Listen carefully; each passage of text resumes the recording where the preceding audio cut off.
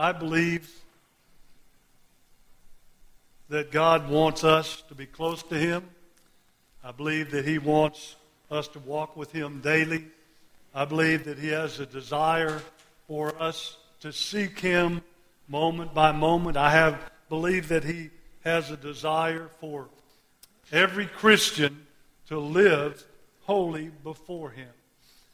I believe that looks like someone who is totally focused on the Lord and not everything else in this world. I, as a pastor, would hope that everybody in the church would have the same zeal that God would have us to have. That we would all walk closely with Him. But it's just not the case. I wish that every day we were all on fire for the Lord. But I realize that I'm not always on fire for the Lord. I realize not even the pastor, shepherd, leader is in that place. But I'm really burdened by so many Christians who seemingly have dropped out. They're no longer at least attending. They're no longer seemingly serving the Lord. And let me make sure you understand, I can't make those judgments. Only God can. But when I don't see folks, I wonder where they are. I wonder why it is that they are not excited about the Lord. And I know I'm speaking to the choir here, and I just appreciate your faithfulness. But the question is, what makes the difference?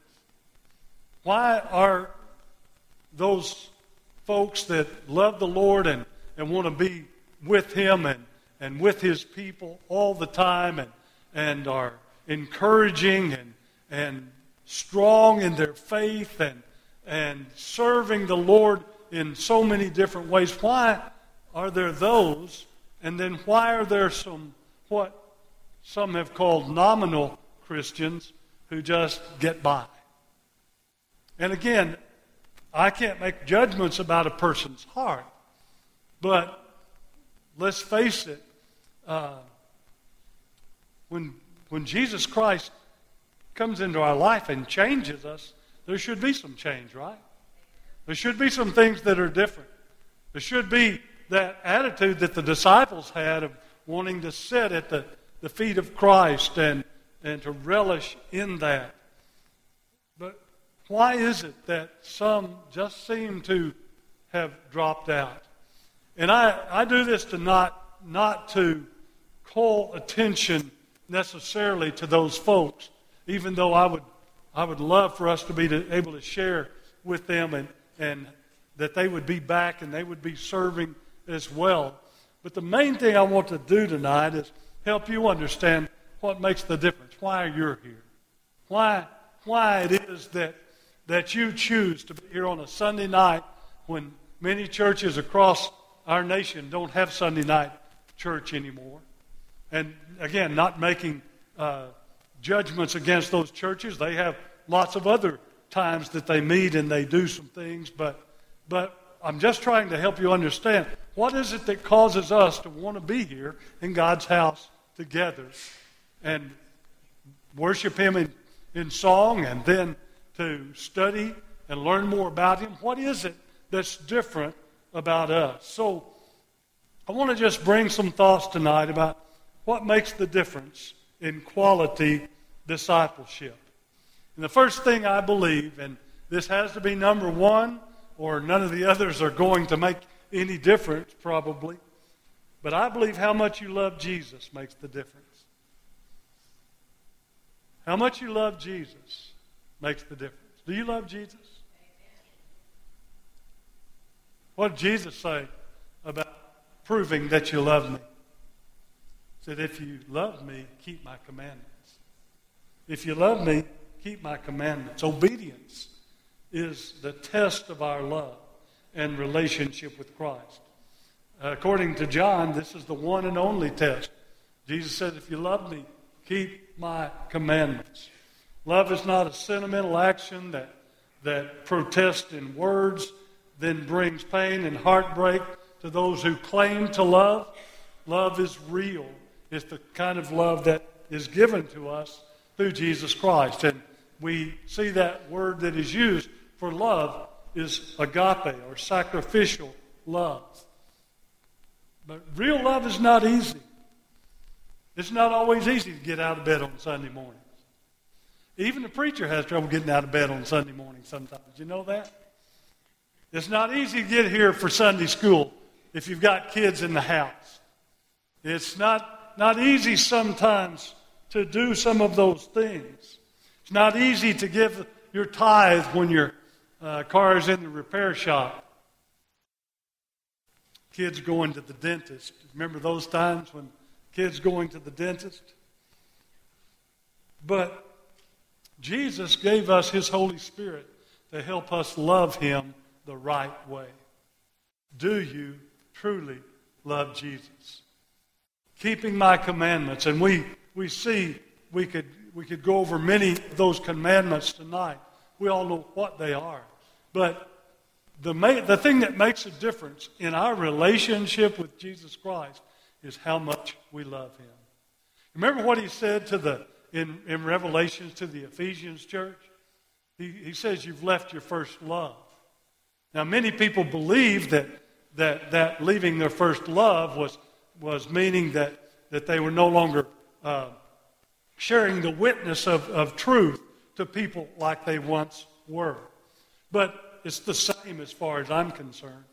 If we love Jesus, we're going to tell people about it. If we love Jesus, everything is going to be more in tune in our relationship with Him.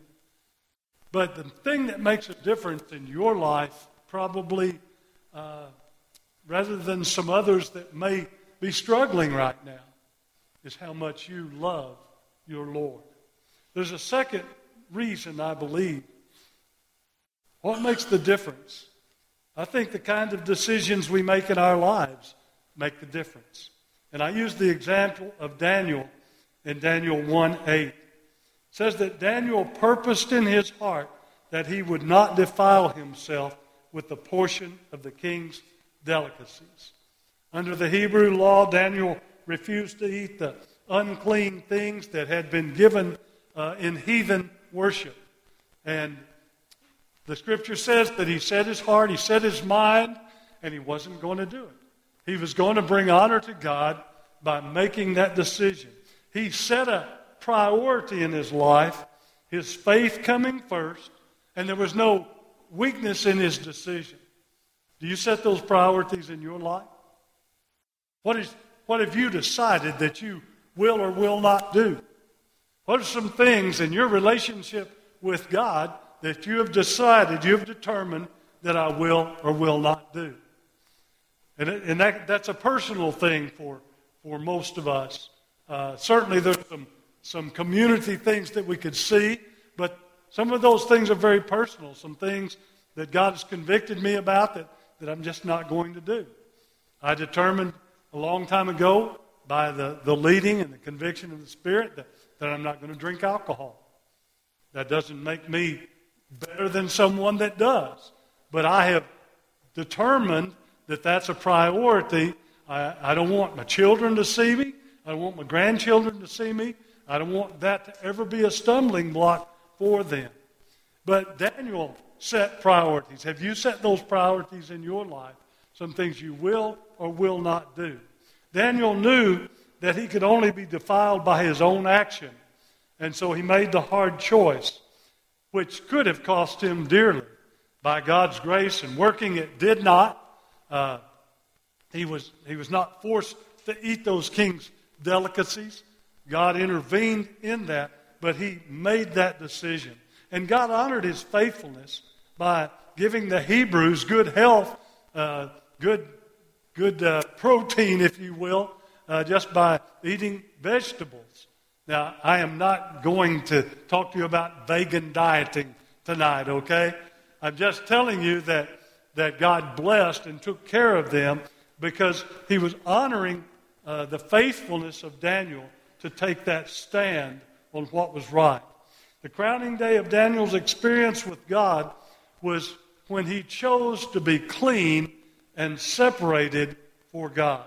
In Colossians 3:23 it says, whatever you do, do heartily to the Lord and not to men.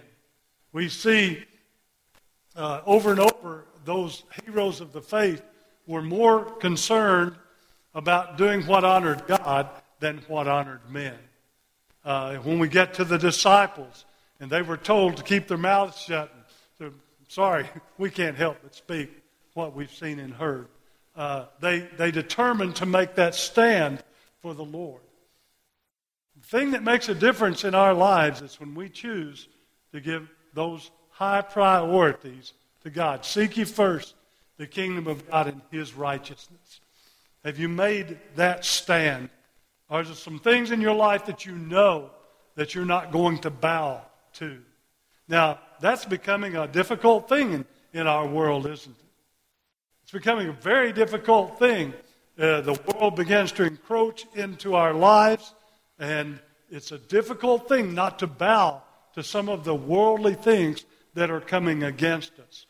But that makes a difference in your life when you stand up and say, I'm going to make this, at this moment of my life, I'm going to take this stand, and I will not be moved by the power of God. A third thing, the way that you react to others makes the difference. Job, we've been reading about Job. Job had victory until he let his friends discourage him. Let me tell you this, and you know it probably, but I'm going to tell you anyway. The devil is always going to use someone against you. It may even be your best friend. But the devil is always going to use some people against you. They're going to try to sidetrack you, going to try to derail your faith. The devil will use them. And it may be that they didn't even know that the devil was using them. It may be that they've been so taken up by the devil, but that they didn't even know what they were doing. But all of us know that the devil will use someone against us. I've shared my testimony with you when I first got into ministry in Yukon, and things were going fine there, and I was working primarily with youth, but with other ages as well. And as far as I'm concerned, the devil used one man to tell me that I was not worthy of the job, I didn't have enough education, and that I shouldn't have the job, and they needed to get rid of me. And I let him run me off. But the devil used him against me.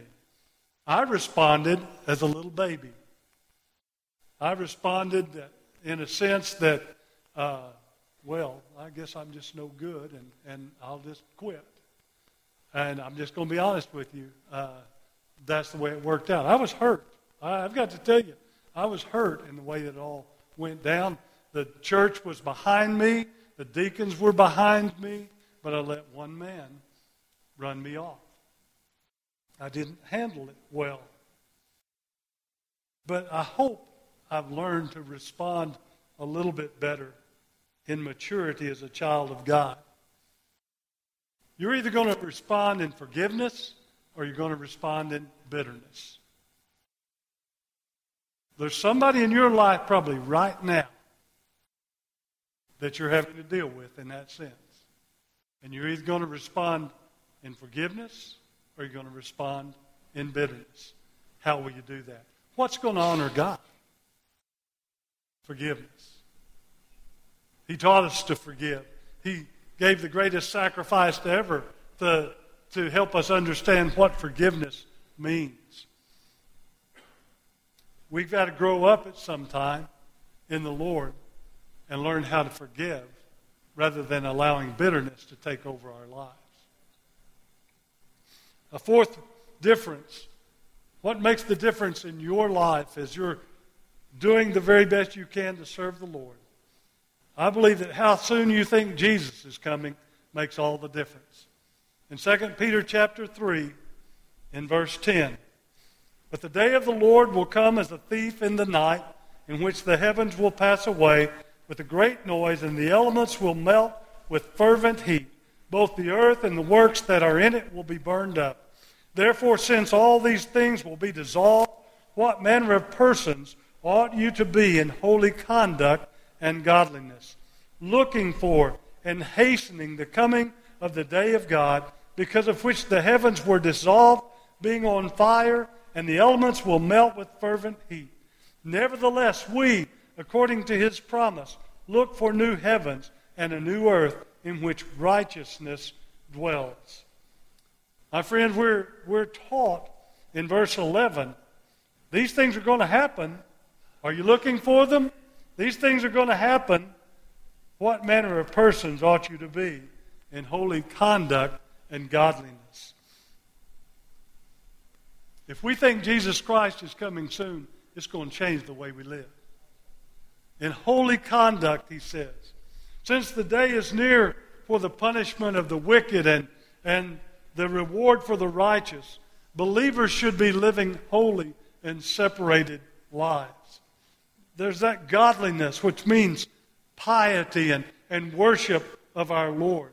In light of Christ's coming, our worship ought to be a priority. We ought to be more concerned about giving our heart in worship to God than all of the things that are going on around us. Corporate worship is vital to our spiritual health. My friends, the song that you're singing this particular time may not be your favorite, but the words are going to worship the Lord. You ought to be able to worship. Some of the messages that the preacher preaches may be dry. But if you're reading the Scripture, you're still going to be able to worship the Lord in holiness, in godliness. So the question is, if you really believe that Jesus is coming soon, what are you going to be doing when he comes? Is he going to find you in that holy conduct, separating yourself from this world, and in godliness, in worship and honoring him with your whole heart? How soon you think Jesus is coming is going to make the difference in who you are in your relationship with him. And then the last thing I would share with you, what is it that makes the difference? Your willingness to crucify your flesh will make all the difference. I'd remind you what Paul said in 1 Corinthians chapter 9 and verse 24. Do you not know that those who run in a race all run, but one receives the prize? Run in such a way that you may obtain it. And everyone who competes for the prize is temperate in all things. Now they do it to obtain a perishable crown, but we for an imperishable crown. Therefore I run thus, not with uncertainty. Thus I fight not as one who beats the air, but I discipline my body and bring it into subjection, lest when I have preached to others, I myself should become disqualified. I don't have to tell you, life is a battle. And a flabby soldier doesn't win battles. We've got to be disciplined in prayer. We've got to be disciplined in Bible study. We've got to be disciplined in our work for the Lord. But to fight and win means discipline.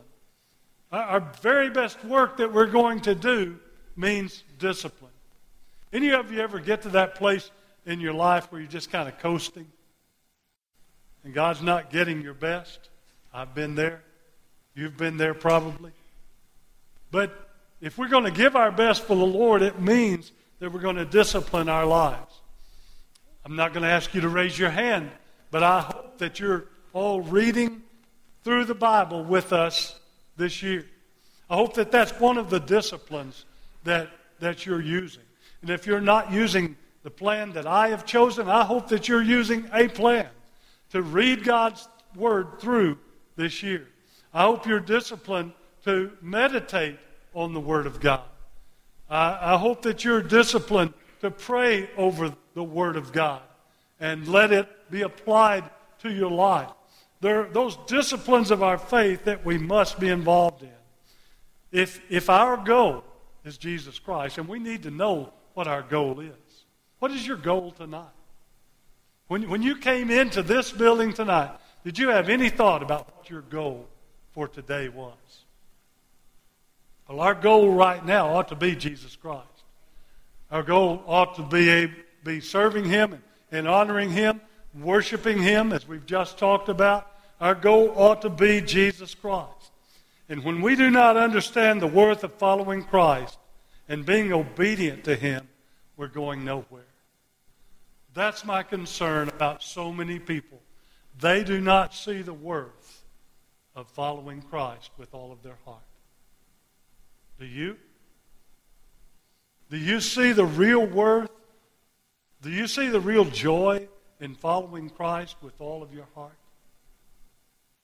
I'm concerned that so many do not. And I'm concerned that even we, and even myself, can be tempted away from that. But discipline is so important in our Christian walk. Disciplining ourselves in the faith. We have to master ourselves. In 1 John 5:4 it says that we can't serve other gods. We can't serve others or God until we put sin to death by the victory that overcomes the world, even our faith.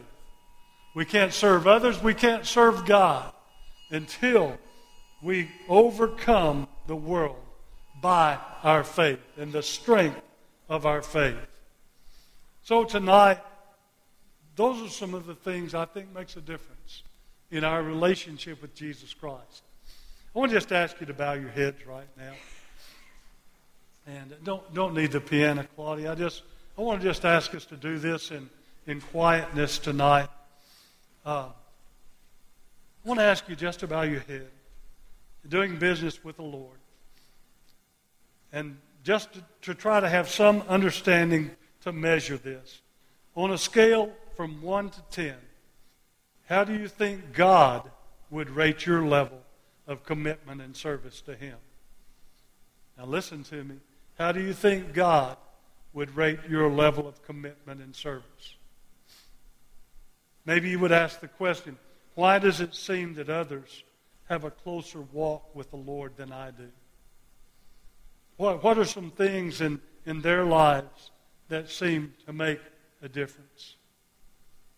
But tonight, would you just be honest with the Lord about where you are? On a scale of 1 to 10, where are you? Would you just pray as you deal with the Lord right now? Ask Him to reveal who you are. Ask Him to see yourselves as He sees you tonight.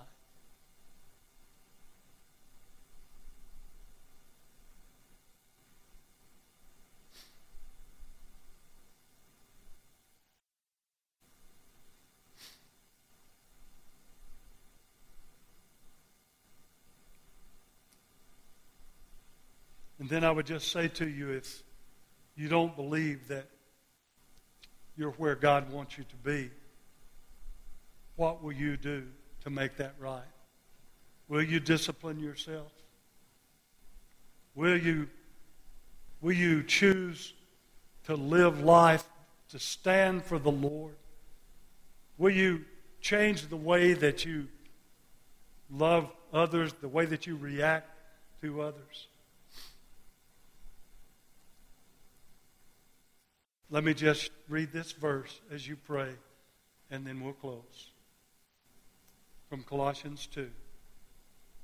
As you have therefore received Christ Jesus the Lord, so walk in Him, rooted and built up in Him, and established in the faith as you have been taught, abounding in it with thanksgiving. And I'll read it one more time. As you have therefore received Christ Jesus the Lord, so walk in Him, rooted, built up in Him, and established in the faith as you have been taught, abounding in it with thanksgiving. Father, as we depart from this place tonight, Lord, I pray that you would truly help our lives to be different in our relationship to you. Lord, help us to want that revival that we're talking about. Lord, help us to put you first as our priority in everything that we do. Lord, in the decisions that we will make this week, Lord, help us once again make you the priority as we make those decisions.